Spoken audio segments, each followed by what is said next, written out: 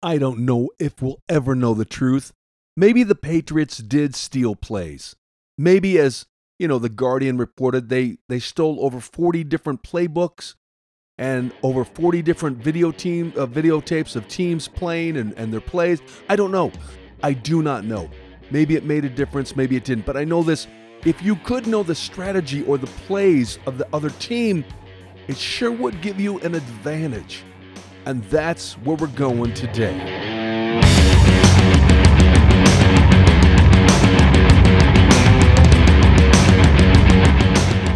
Wake the faith up, Slayer, Garth Ekman, David Alliance. Hey, you can reach out to me at tdagiantslayer@gmail.com. Love to hear from you. Also, we're brought to you by minglematemarried.com. That's podcast material, swag, and the like. minglematemarried.com. Check it out if you're mingling, mating, dating, or marrying. minglematemarried.com. We're on this series called What in the Hell and on Earth is Satan's Power? What power does Satan have? What are his strategies? What are his ideals? And I want to start out here with a quick note. You've heard me talk about the end times. I don't want to make the podcast always about the end times, but we are definitely in the end times. If you are a fan of Amir Safalti and his constant news flow on what's happening in the Middle East, and he is a Messianic Jew in Jerusalem, keeps us posted. Really be praying right now for Israel. It's really getting close, and I do not throw out this term lightly, D-Day, but war is coming. Will the United States be around to see it? I don't know. Maybe, maybe not. We might be nuked into dust, and we deserve it after all the babies we've killed. But regardless, we go to heaven. Doesn't matter. Nuke away. Or maybe we get raptured first. Doesn't matter. It's all good. What a great way to start a podcast. Are you having a good morning? You're probably thinking, man, I'm having a kind of a crappy Thursday morning. Not anymore. Not anymore. You're having a great Thursday morning. Is today Thursday? Am I confused? I can't even remember what the day is. Yeah, today's Thursday. Anywho, we're talking about Satan's powers. Look, Satan exercises his limited authority, we talked about that yesterday, and limited dominion by way of a hierarchy. It's actually seen in different geographical regions. It's a very militaristic fashion or strategy. In Matthew 4, Satan tempts Jesus out in the wilderness, and in Matthew 4, he legitimately offers Jesus the kingdoms of the world. He didn't say kingdom, but kingdoms, plural. There are many kingdoms out there under Satan's authority and dominion at this time. Certain levels of these kingdoms, and again, Satan rules and reigns them. See, Satan, in a sense, right now, has the lease on the earth because when Adam and Eve sinned, they gave it over to him. They executed their authority. God gave it to them and said, if you obey and don't sin and turn the world into a sinful place, it's yours to run. But they sinned. They turned it into a sinful place. And now Satan, well, he's fully in charge. He's now, again, limited, but it's now his.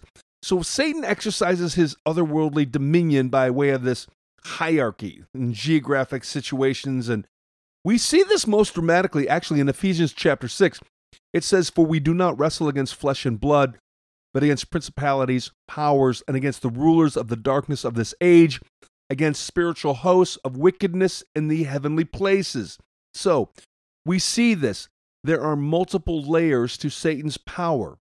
There are hierarchies, like in the military. There are different geographical regions, and even different military types of attacks. Did you know the word there, fiery arrows, in the Greek literally means missile, like a pinpoint attack?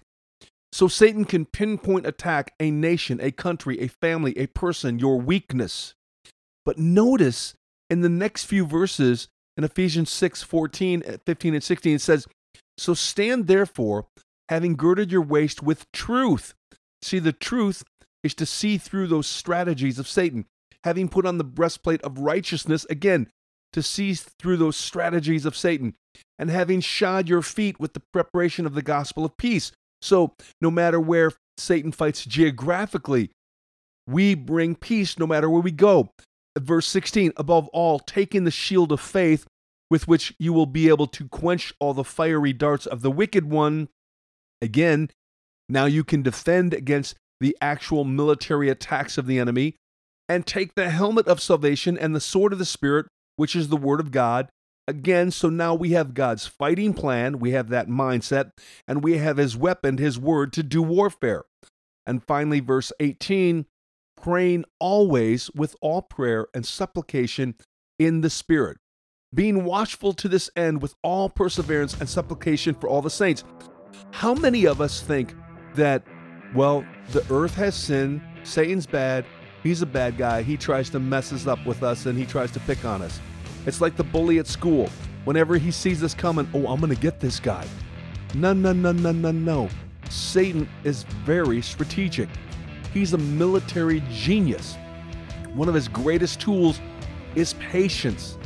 He didn't just come and try to knock the United States over as soon as it was formed. No, from the get-go, he had a plan for the demise of the United States, of every nation, of every country, and he mimics and fakes and forges God so well that people fall in line. But make no mistake, he's not a dummy. He is stupid, but he's not a dummy.